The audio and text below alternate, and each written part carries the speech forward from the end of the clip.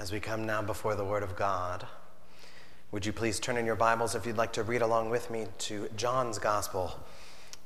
This is now in the New Testament. The Gospel according to John will be in the first chapter this morning. And as you turn there, would you please pray with me? Lord, you tell us in your word that all Scripture is breathed out by you. And since it is breathed out by you, it is profitable for teaching and for rebuking, for correcting and training in righteousness, so that we would be complete and equipped for every good work. Lord, would you do that work now in us? Press your word upon our hearts that we would be changed.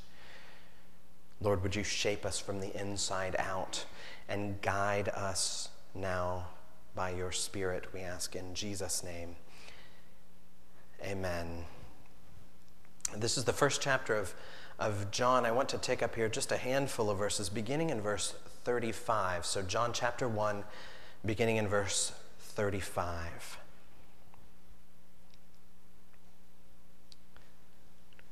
The next day again, John was standing with two of his disciples, and he looked at Jesus as he walked by and said, "Behold, the Lamb of God." The two disciples heard him say this, and they followed Jesus. Jesus turned and saw them following and said to them, "What are you seeking?" And they said to him, "Rabbi," which means teacher, "where are you staying?" And he said to them, "Come and you will see." So they came and saw where he was staying, and they stayed with him that day, for it was about the 10th hour. One of the two who heard John speak and followed Jesus was Andrew, Simon Peter's brother. He first found his own brother Simon and said to him, "We have found the Messiah," which means Christ. He brought him to Jesus. Jesus looked at him and said, "You are Simon, the son of John. You shall be called Cephas," which means Peter. This is the word of God. Now, before we even begin to unpack this text, we first need to address why we are here in this particular part of Scripture. We have just ended many months through just the opening chapters of the book of Exodus. And we completed our time, not the whole book, but our time in Exodus last week. So this Sunday, I had intended to begin to lead us through the book of James. And we will still go there. At least that will be my new plan. We will still go there in just a few weeks. But after some thought and some prayer, I got the sense that for me at least, and also for us, that we need to spend some time directly with Jesus in the Gospels. So here we are now in the book of John. And just to be clear, in saying that we need to spend some time directly with Jesus here, I am not saying that the Gospels or that the New Testament is superior to the rest of the Bible. We know some Christians think that way, that some Christians really barely touch the Old Testament. Maybe the Psalms once in a while, occasionally a little proverb here and there, but it's almost exclusively the New Testament. If that's the case, that is such a loss. We know that the Bible from cover to cover is a collection of books, a library in that sense, of books of various genres, but they all fit together into one big, grand, coherent narrative. The Bible is a single, true story whose main character is God. So there is a sense in which the whole Bible, not only the Gospels, but the whole Bible is about Jesus. Jesus mentions something similar to this later in John's Gospel in chapter 5, verse 39. He says to the people, "You search the Scriptures," meaning the Old Testament. "You search the Scriptures because you think that in them they have eternal life, but it is they that bear witness about me." So the Scripture, Jesus says, all of the Scripture is speaking about him. So all of the time that we have spent in Exodus is in some sense about Jesus, that Jesus is the one who led them out of Egypt, and we would be missing something without that book. We would be missing something of the knowledge of Christ. Now, all that said, it is still valid. It is still important for us that we spend time at Jesus' very feet.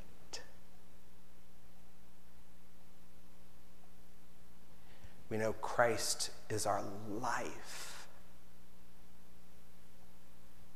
So we will be here at his feet now for a few weeks in John's Gospel.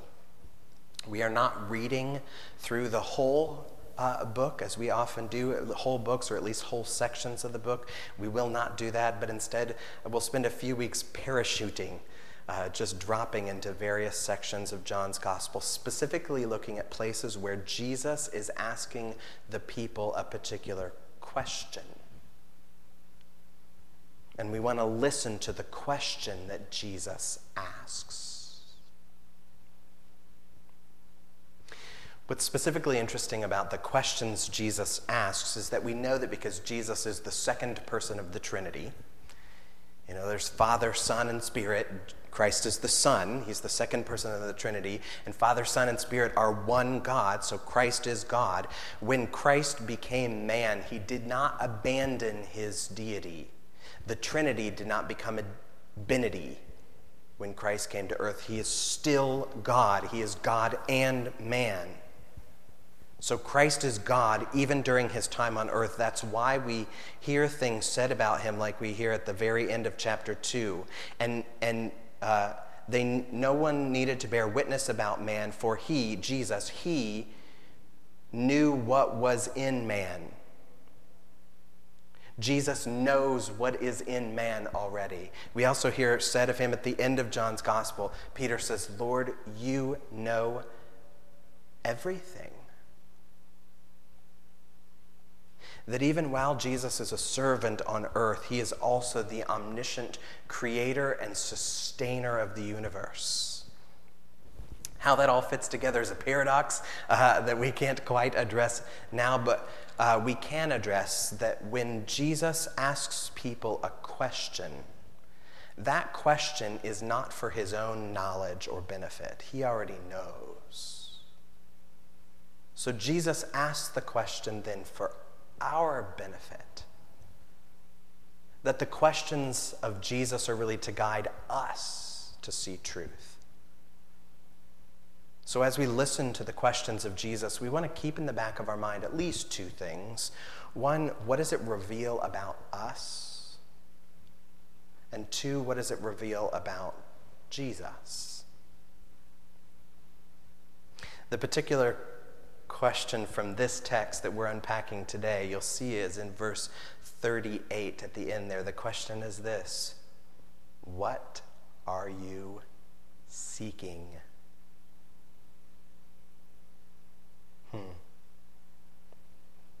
What are you seeking? Let's give this question a little bit of context. What's going on here? If you were reading a red letter Bible, is that still a thing? Does anyone have a red letter Bible still? I used to when I was younger. Red letter Bibles are the ones that print the words of Jesus with red ink in your Bible. If you don't have that, that's fine. I don't these days either. But if you had one of those, you might notice that these words are the first red letters you see in the Gospel of John. These are the first words that we hear out of the mouth of Jesus in the book.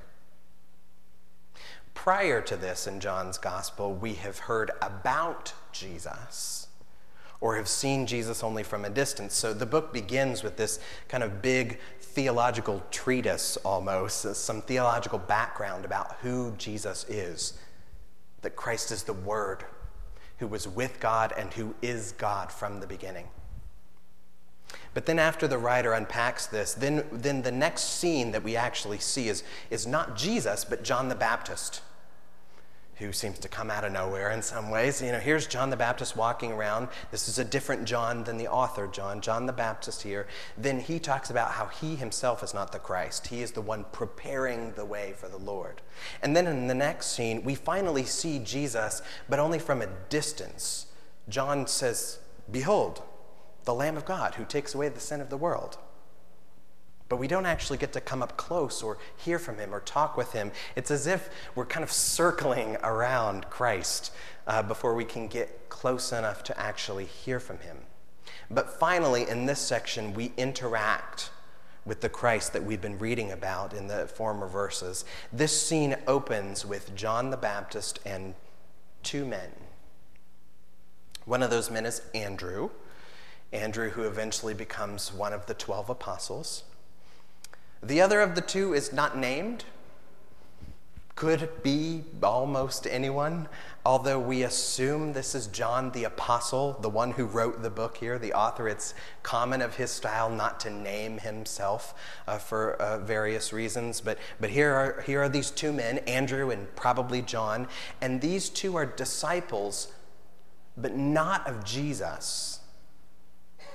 If you look carefully in verse 35, where we began, it starts by saying, "The next day again, John was standing with two of his disciples." These two guys are John's disciples. So here they are standing around with their teacher, these disciples of John, and John the Baptist sees Jesus walking by, and for the second time now in the gospel, he says again, "Behold, the Lamb of God." And something about that made these two other men begin to follow after Jesus. Now, when it says that they followed Jesus, it does not mean that they have become disciples of Jesus. They will be. They will become disciples of Jesus, but not yet. No one is described as a disciple of Jesus until the second chapter of John. So there's many senses in which a person could follow someone. Did you ever play, when you were a kid, some form of follow the leader? This is one of the kindergarten teachers' tricks, when they're just out of control. It's like, all right, we're going to play follow the leader. One way in which you can play follow the leader is there is someone who does something silly, raise your hands, and then everyone raises their hands, or they do a little dance or spin around 3 times and sit down. Follow the leader. You can follow in the sense that you do everything the leader does, that you mimic the moves of the leader. That's one way to play follow the leader. But you can also just have follow the leader in the sense that you walk behind a person, which is kind of a sneaky way to just get kids to stay in order. But you can follow the leader in the sense that you're just following after the person who's in front of you.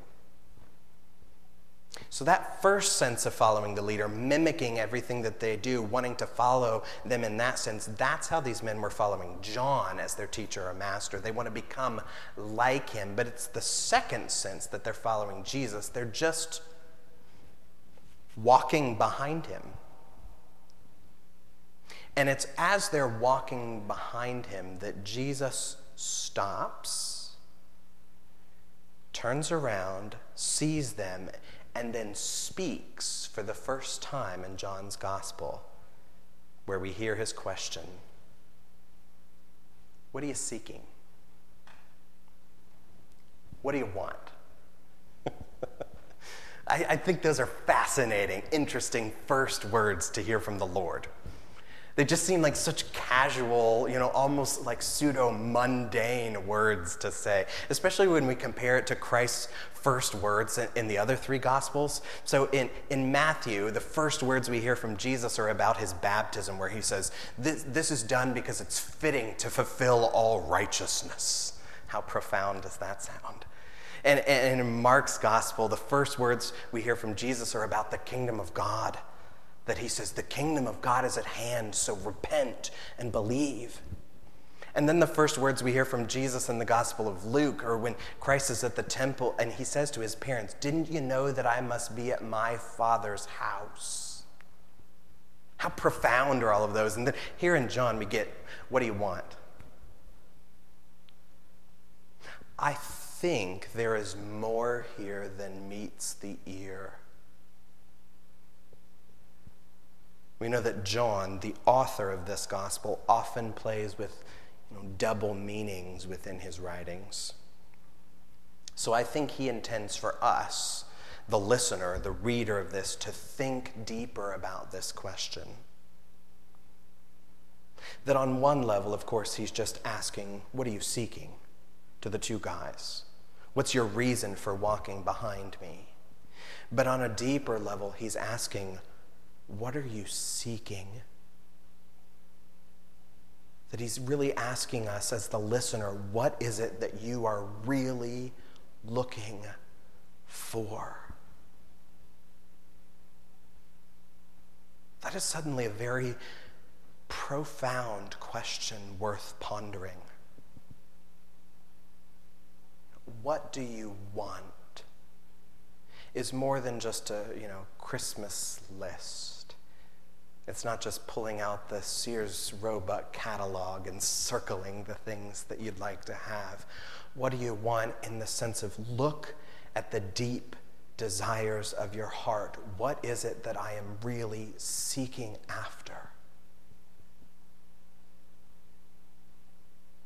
Think about that. What are you seeking?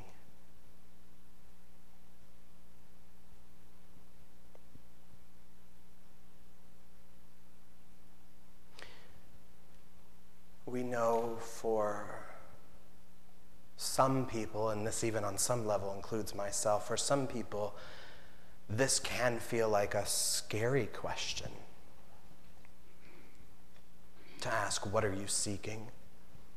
It can feel almost threatening to take a real, honest look at our deeper desires. Part of that is because we know if we look into our deep desires that it may uncover some deep sin in us, some profoundly unholy things. And that I know that without the grace of God, no one seeks after God. That in that sense I am wandering off on my own, that it is not good in some sense then to follow my heart, because my heart will often go astray. My desires are askew. But even given that, the question can also feel threatening because even in our good desires, our holy desires, sometimes we have trained ourselves not to get our hopes up. Because even in the good desires, it can sometimes feel easier to just squash them because I don't want to get disappointed again. That it feels awful to get my hopes up and then be let down. And if that happens enough, again and again, we sometimes begin to think that we can never be satisfied. That there is no hope of fulfillment for our deep good desires. C.S. Lewis addresses this in his book Mere Christianity in a chapter that he calls Hope. But he writes this, he says, the Christian says, creatures are not born with desires unless satisfaction for those desires exists. So a baby feels hunger, well, there is such a thing as food. A duckling wants to swim, well, there is such a thing as water. Men feel sexual desire, well, there is such a thing as sex. If I find in myself a desire which no experience in this world can satisfy, The most probable explanation is that I was made for another world. If none of my earthly pleasures satisfy it, that doesn't prove that the universe is a fraud. Probably earthly pleasures were never meant to satisfy it, but only to arouse it, to suggest the real thing. What Lewis is telling us here is that these good desires are not meant to be squashed within us, but they're meant to be used as pointers to good things. So then we see here in this scene that the eternal Christ has stepped down onto the earth and has stirred up hope in us. What is it that you want? What is it that you want? So that as we meet him, we get the first inklings that maybe, just maybe, Jesus might be this real thing that I've been looking for, that maybe Jesus might be everything that I have longed for in some deep part of myself, that he might just be that drink of living water that will make me never thirst again. Jesus stirs all that up, digging deep within us. What are you seeking?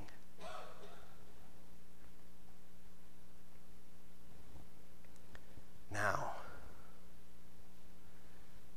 these are considerations that I think are meant for us here as the reader, as we reflect on who Christ is here in the gospel. That is not something that would have been on the mind of these two men in this particular scene. The two men who were just walking behind Jesus would not be thinking this deeply about the question. They would take the question at face value, as all of us would, And so as they're asked from Jesus, what are you seeking? What happens then as a result of that shows us something true about Jesus as well. So they're walking behind him. Jesus turns around and says, what are you seeking? They answer Jesus' question with a question. Verse 38 at the end, they ask him back, Jesus, teacher, where are you staying? In other words, can we come with you? Can we spend some time with you? Can we know a little bit more about you? Now keep in mind that these men are not disciples of Jesus yet. They're not mimicking him as the follower of the leader. They're just seekers in the sense that they're following, they're walking behind him. We don't know their motives here.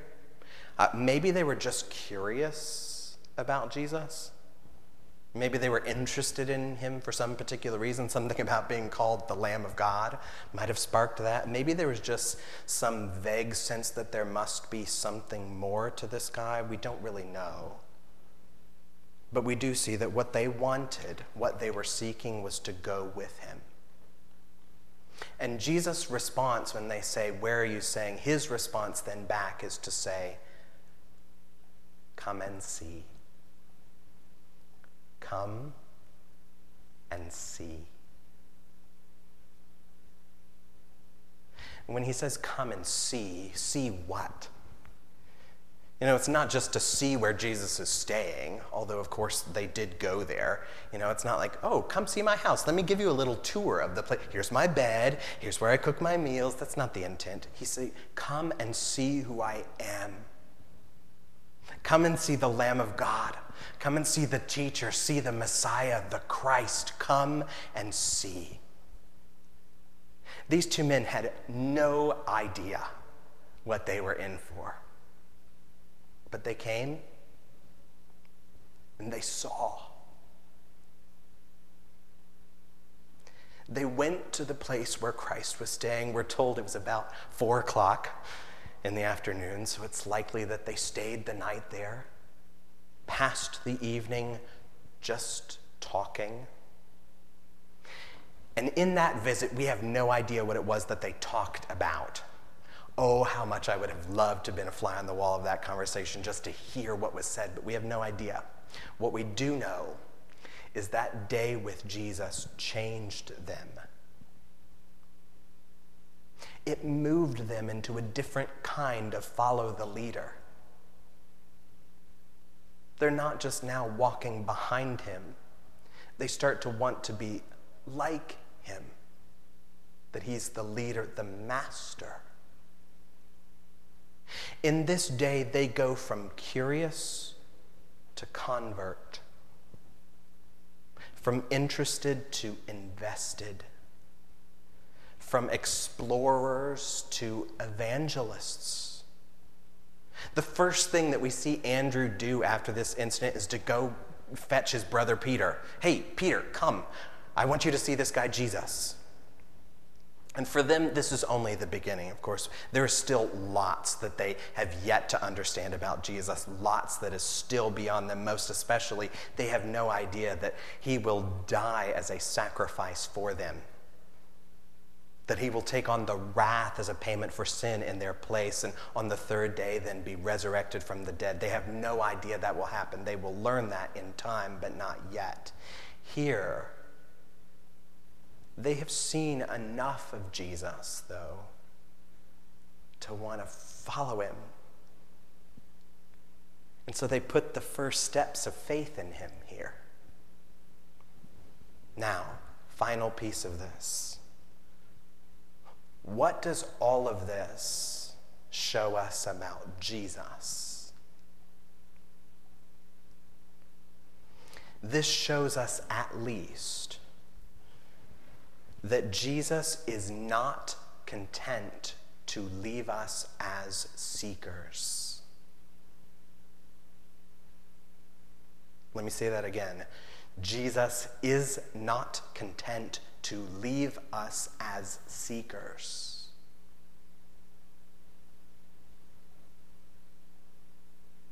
We know seeking can be very good.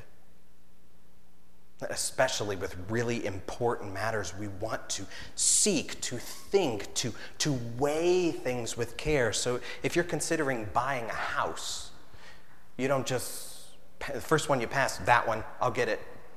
You probably take a lot of time and thought, study even, so really think about it really hard and consider everything. You don't just snap at the first thing you see. Same with dating.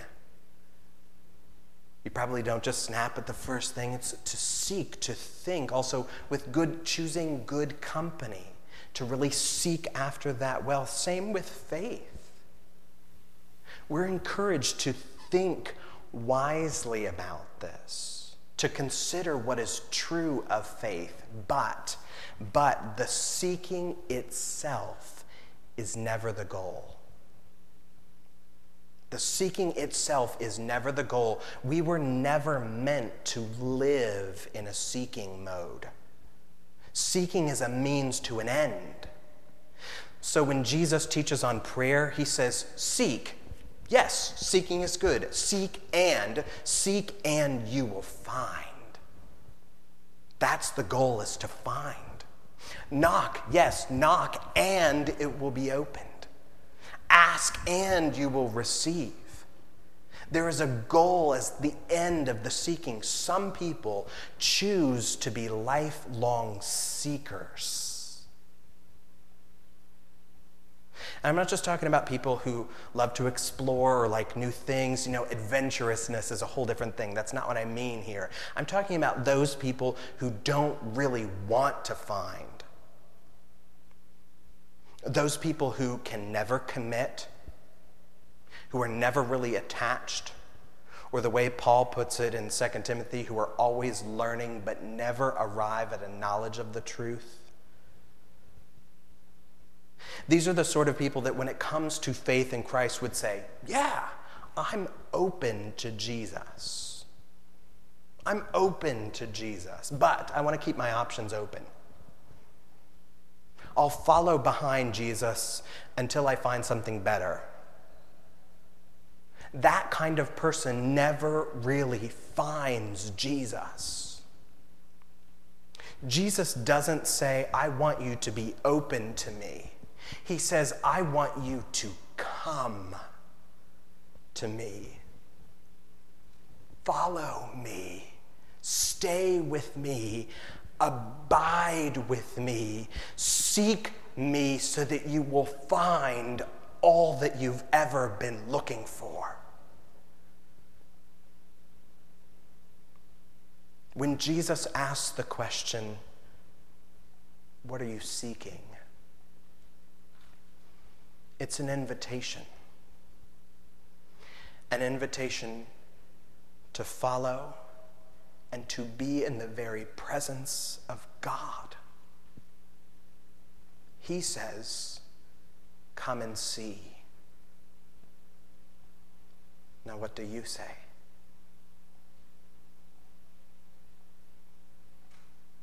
Would you pray with me?